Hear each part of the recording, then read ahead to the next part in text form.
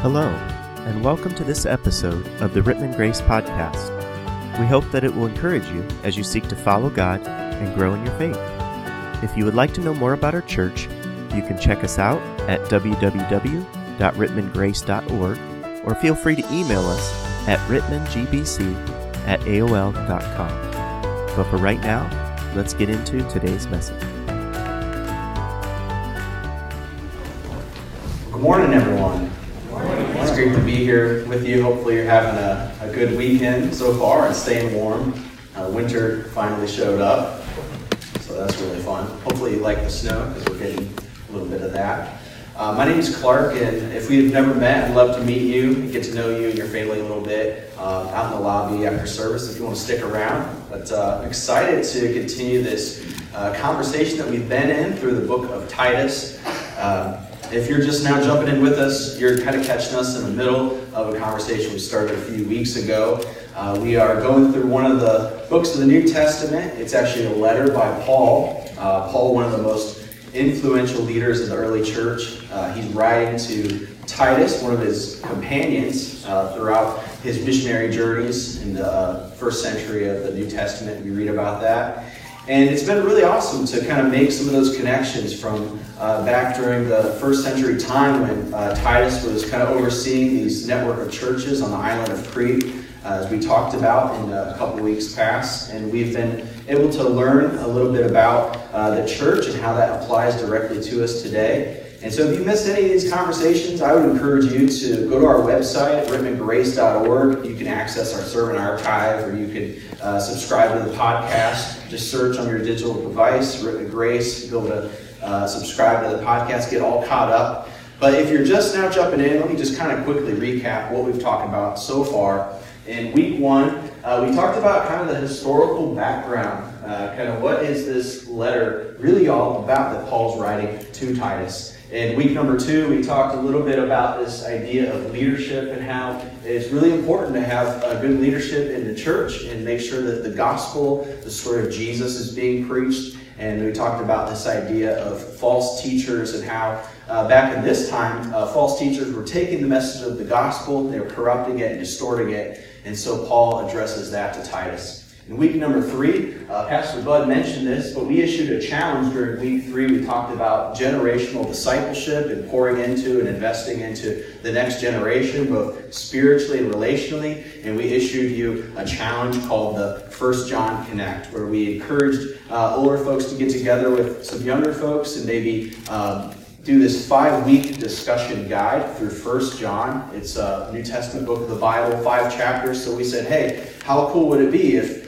people paired up and they got together for 1 hour once a week for 5 weeks and went through 1 John. And by the way, if you're younger too, it would be awesome to ask somebody older than you as well if they would want to do the 1 John Connect with you as well. So if you don't know what that is, check out week number 3 and listen to that, or you can ask me or Pastor Bud, and we'd love to resource you with those. Like he mentioned, there's a stack of them out in the Welcome Center, and so we just want to encourage you to take advantage of that and be challenged in some sort of way as well.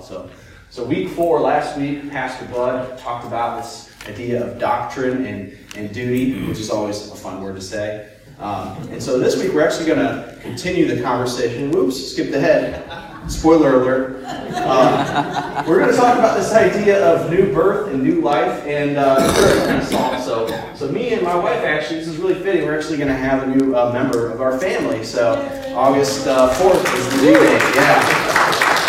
So we're really excited. I'm excited to be a dad, and she's really excited to be a mom. Definitely excited. And so we're really looking forward to that. It's going to be a really good time. So I wish she was here because she could tell you a lot more about that. She's not only the mother, but she's also a nurse at a children's hospital. So you can ask me, and I'll try my best. And but you could pray for us that the pregnancy would go smoothly. You could pray for me that I don't mess up the child too bad. So, yeah, just pray for me that way. But yeah, it's a really fitting message title, New Birth and New Life. And I'm excited because we're going to talk a little bit about that. The Bible's going to talk about this new birth and new life in terms of salvation, the idea of being saved, which I'm sure a lot of us are probably really surprised that we would talk about salvation on a Sunday morning at church. When I say, we're going to talk about being saved and salvation, for some of us, we might be thinking, we've heard a lot of messages about that, right? We grew up hearing messages about that, and we're always hearing people say, you need to get saved, or you need to, have Jesus rescue you from your sins, and salvation is a good thing. Others of us, we might think, we might be tempted to think salvation, it kind of seems like something of the past, right? It seems like something that our grandparents or great-grandparents did, and we might be tempted to think we live in a modern world now, right? And we're enlightened, and we're rational thinkers, and that just seems like something of the past. And let me just encourage you as not only just one of your pastors, but as your friend as well. If we think that salvation, the message of salvation is irrelevant in our modern world, then might I suggest that we may not be paying that close attention. Because there are messages of salvation everywhere. It's very pervasive in our culture. In fact, we see it a lot of times in advertisements, if you think about it, and they don't always use religious and spiritual language, but make no mistake, there's still messages of salvation. I've encountered a lot of these throughout my life. In fact, just indulge me for a moment. Let me try to give you a couple examples of what I'm talking about. So example number one, it might look like this. There's something wrong with you. You know what it is? You're out of shape. But if you join our gym or commit to our workout plan, we can save you and deliver you from the hell of unhealthiness. Or how about this one? There's something wrong with you. You know what it is? You're bored. Your life is lame. But if you drink this beer, if you go to this club, or if you listen to this band, you can be saved from the hell of boredom. Or how about this one? There's something wrong with you. You know what it is? You're uneducated. But thankfully, we have a degree completion program that if you will be a part of it, you can be saved from the hell of ignorance. Okay, last one. There's something wrong with you. You know what it is? You're not in a relationship. But if you sign up for eharmony.com or Christian Mingle, then you can be delivered from the hell of your loneliness.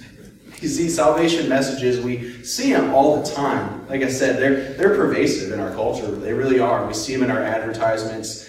And the thing is, with those examples, maybe you can identify with one of them. The thing is, they actually tap into the reality that there's something not complete about us. That we're fallen, we're broken individuals. But fortunately for us, the Bible speaks to us about a real salvation. And there's no marketing, there's no spin. It's the real deal. And so we have an opportunity this morning as we look at Titus chapter 3. We get to see the real salvation. And we have an opportunity to, I don't know if you guys do this, but Titus chapter 3, the paragraph we're going to look at, the early church actually, a lot of scholars and commentators think that it was a creed, that the church would actually summarize, they would say this and it would summarize salvation. And so I'm really excited to look at that with you this morning as we look at the real salvation that has eternal, profound implications in our life. So if you've got your Bibles, go with me to Titus chapter 3, and we can find that on page 844 in those black Bibles if you want to grab one of those and get to Titus chapter 3. That's where we're going to be camping out this morning. So Paul's writing to Titus, and we're starting at chapter 3. Verse 1 says this: Remind the people to be subject to rulers and authorities, to be obedient, to be ready to do whatever is good, to slander no one, to be peaceable and considerate, and always to be gentle toward everyone. I just want us to notice this part here where Paul says to Titus, he says to be subject to rulers and authorities. If we take that word subject and we shove it back in the original language, we get this fun word, hupotasso, which means to subordinate. And the problem with that word was the political climate during this time. If we think our political climate is bad today, just put yourself in the people of Crete's shoes. They lived during a time called the Pax Romana, which you can forget that, but what that means is Roman peace. And this was a period of 217 years where it was really a time of flourishing for Rome. And this was a time where the Roman Empire was expanding, and it was just a time of flourishing. So if you were a Roman citizen, then this would be pretty sweet for you. But if you weren't a Roman citizen, then this was a time where you could be treated like a second-class citizen in your own home. And so what Paul is saying to Titus, it really would be not an easy pill to swallow for Titus or the people in the church in which he was commissioned to pastor. And so he continues on and he says to be obedient. And so this was a time where they were learning not only what it was like to be submissive to Scripture, the Word of God, but also what it meant to be submissive to the government authorities. A lot of commentators and scholars, they say that during this time, emperor worship was not yet demanded. And so during that time, there was a time where that was demanded, but this is not one of those cases. If you're a Bible person, you might recall in Acts chapter 5 where Peter and the disciples are being told by the Jewish council to not preach the name of Jesus, to which their response is, we must obey God rather than human beings. But this isn't one of those cases. Paul's saying, and in this scenario, it's actually good that they would be submissive to the government authorities, which is a challenge to all of us today, too, that we ought to consider our testimony as a follower of Christ and how that could impact other people on how we would submit to the government authorities. He continues on and he says this, that to be peaceable and considerate and always to be gentle towards everyone. So notice that word everyone. My problem with that word everyone is that it means everyone. And so that means that if we're followers of Jesus, that if we have a neighbor that's stealing our trash bin every once in a while, that we have a call to be gentle, to be humble, and considerate to that person. If we're a follower of Christ, it means that if we're telling the kid for the 47,000th time to not play on your lawn, there's a call to be gentle and to be considerate and humble towards that person. If we're a follower of Christ and we have a coworker or an employer that we may not see eye to eye with, or they may be telling us to do something unethical, there's a call for us to be gentle and humble and considerate towards that person. Or for some of us that maybe there's somebody that you know or someone that you've heard of, maybe they have a spouse that's not faithful or someone that's not willing to serve, there's still a call, even when the person doesn't deserve it. There's a call to be humble and loving and considerate towards that person. So that's what Paul's kind of getting at here. He continues on and he says, at one time we too were foolish, we were disobedient, we were deceived and enslaved by all kinds of passions and pleasures. We lived in malice and envy, being hated and hating one another. And so verse 3, notice this first part here, he says that we were disobedient, enslaved by all kinds of passions and pleasures. And so Paul's point here is really this idea that when we remove God from the equation, then we try to fill that emptiness with other things, other passions and pleasures. And really that doesn't work out too well for us. I love what Blaise Pascal said, there is a God-shaped vacuum in the heart of each man that cannot be satisfied by any created thing, but only by God the Creator, made known through Jesus Christ. And so again, what Blaise Pascal is saying is what we just talked about, how we remove God from the situation, and what we often try to do, our natural proclivity is to try to fill that emptiness with something else. But it usually just doesn't do the trick. Only God can fulfill that emptiness. And so he continues on and he says, we live in malice and envy, being hated and hating one another. And so a lot of times, the idea that Paul's kind of getting at here is that a lot of times if we try to replace God with something or someone, we will end up hating the very person or thing that we become obsessed with. I love the way that Jonathan Edwards, he's an American theologian, he says, one of the greatest evils of idolatry is that if we idolize, we must also demonize. And so this idea of idolatry, it's oftentimes we can commit idolatry by making a good thing an ultimate thing in our life. A spouse, a family, a career, those are all really good things. But when we turn that good thing into an ultimate thing, that turns into idolatry. Those things were not meant to bear that kind of weight. Only God was meant to bear that kind of weight. And so what we inevitably do is we try to make those things our gods And then it doesn't usually end well at all. We demonize those things. Sometimes we can be so obsessed with something or someone that we actually want to destroy anyone that gets in the way of that. Here's a good example. If you think of the movie Lord of the Rings, the ring was the one thing that represents the thing that you want more than anything else or anyone else. And again, what happens is that you want to destroy anything or anyone that would get in the way of that. And if you're familiar with the movie Lord of the Rings, if you haven't, homework challenge, watch Lord of the Rings. But you become this guy, right? You become Gollum, right? And anything that gets between you and your precious, you want to destroy that. And so this is the idea of what happens to us. Verse 3 is really not a popular message. I probably won't get invited to the Oprah Winfrey show by preaching on verse 3. But verse 3 is really important because if we don't understand our total depravity and our sin, then we'll never be able to understand the gospel.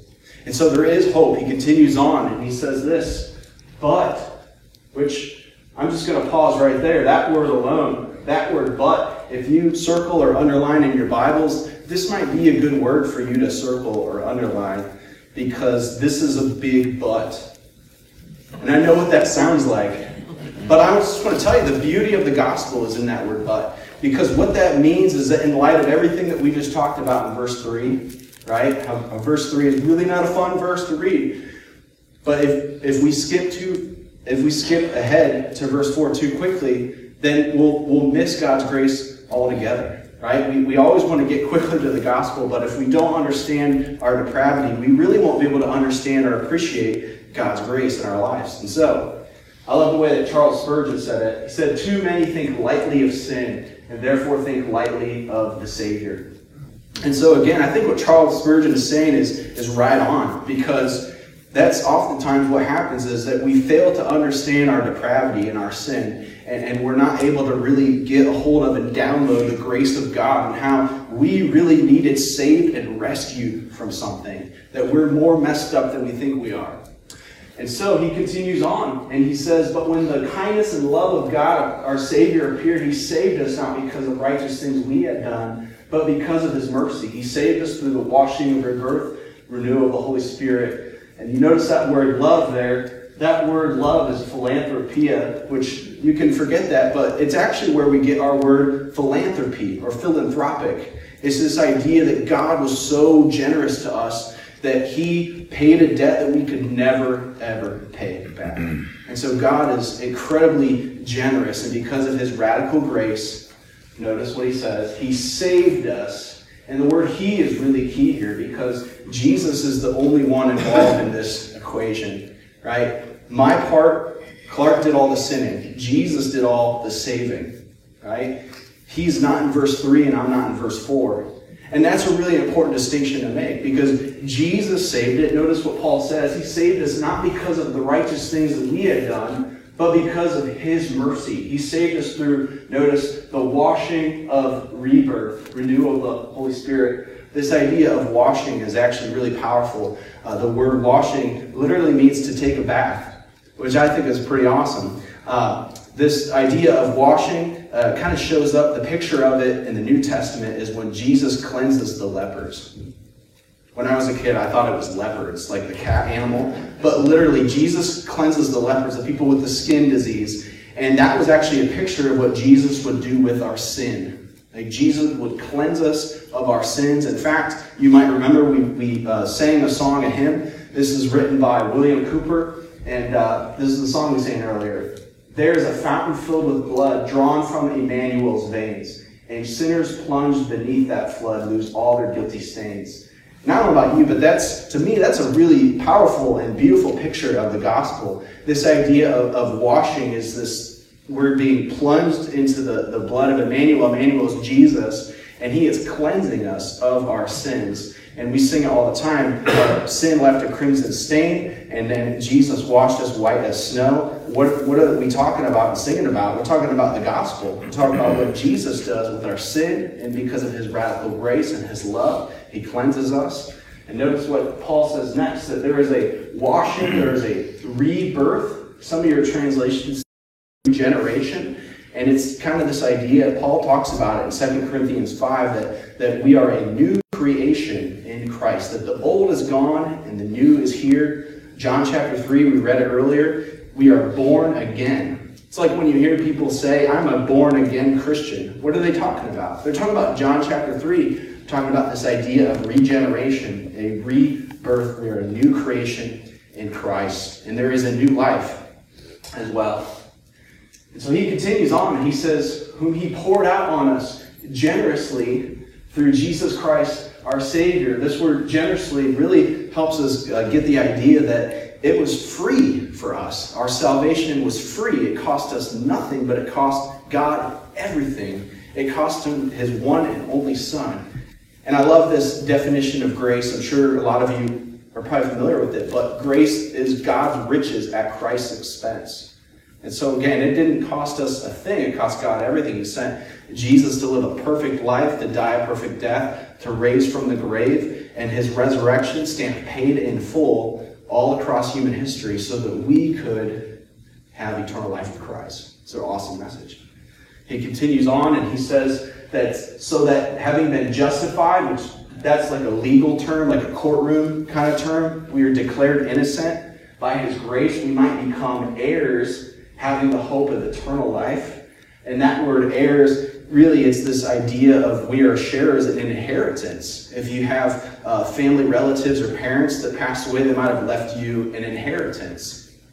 And so that's what we have. But Jesus, he's alive and well. But we have this inheritance. And a lot of times the Bible describes our salvation in family-like terms, which is kind of fascinating. If you are a Bible person, you might be familiar how the Bible says in the Gospel of John and the book of Romans, how we are children of God, and other places like Hebrews and Galatians talks about this sonship, how we are sons and daughters. We're part of God's family. And because of that, our salvation, we have inherited something that the Bible calls the hope of eternal life. And so how cool is that? When we're part of God's family, we are his son, we're his daughter, and we get to inherit eternal life with Jesus. So I think that's pretty awesome.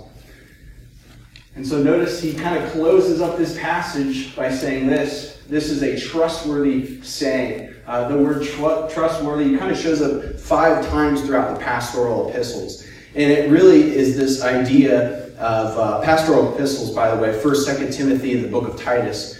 But this trustworthy statement really means mark it down. Write this down, memorize it, sing it, tie it to your heart, because this truth of the gospel is going to correct us in life. It's going to help us remember who we are and whose we are.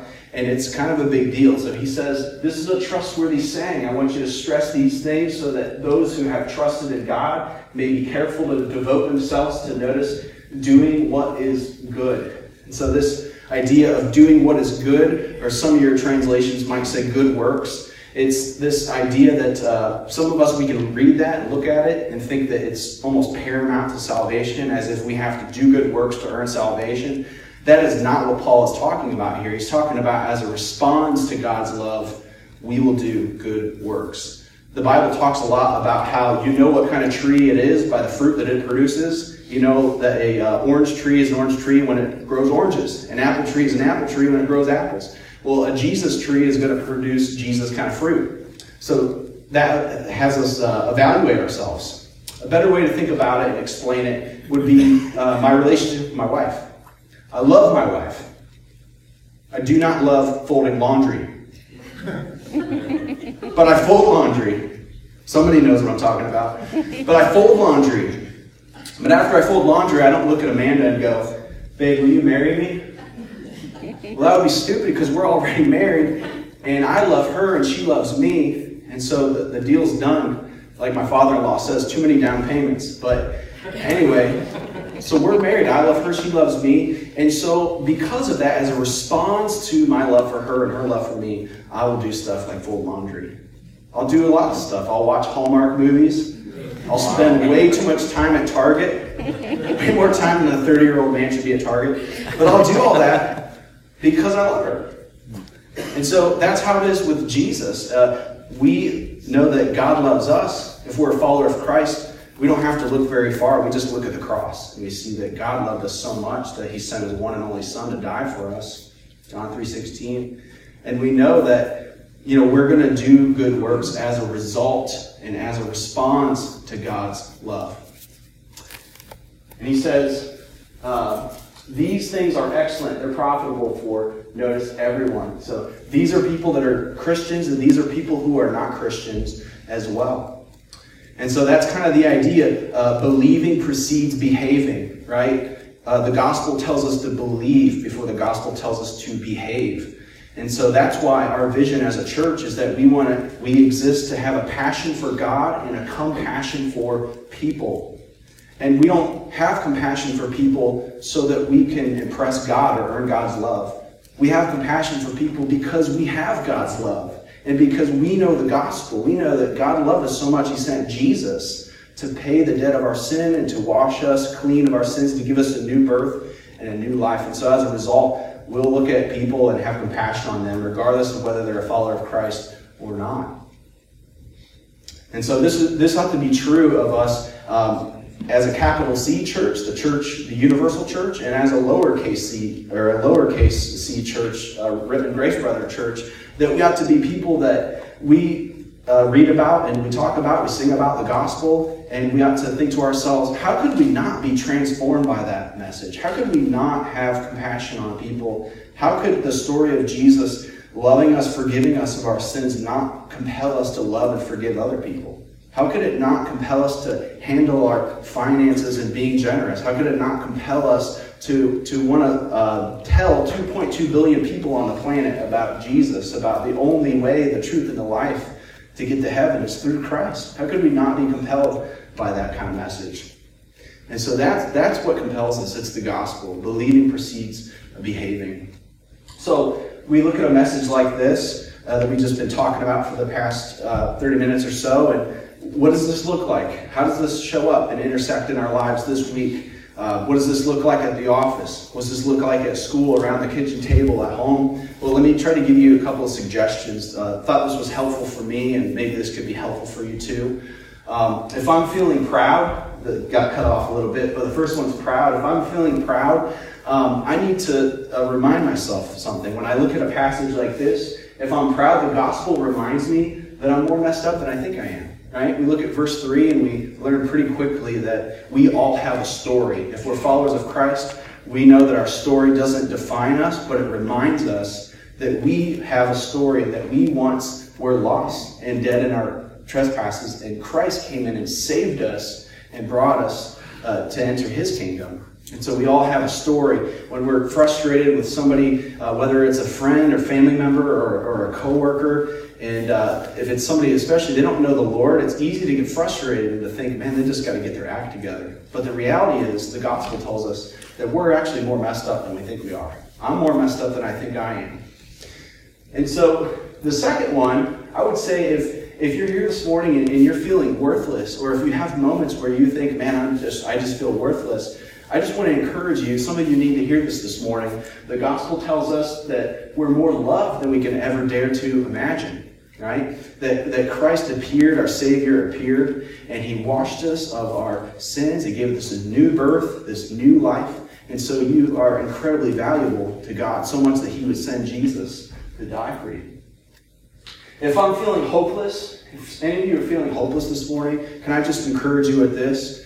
The gospel tells us that we receive the promise of eternal life with Jesus. For those of us who surrender our lives to Christ, we receive that amazing gift of grace, and we have the promise of forgiveness of sins and eternal life. That we live in a world now, the reality that we live in a world now that, you just turn on the news and you can see the horror and the incredibly painful things going on in this world. It's encouraging to know, I don't know about you, but I'm infused with so much hope to know that there will be a day where there's no more crying, no more mourning, no more pain, because we'll just be with Jesus for eternity. And so as a follower of Christ, I don't know about you, but I'm incredibly encouraged to know that there will be a day where that becomes a reality. So let me encourage you with that.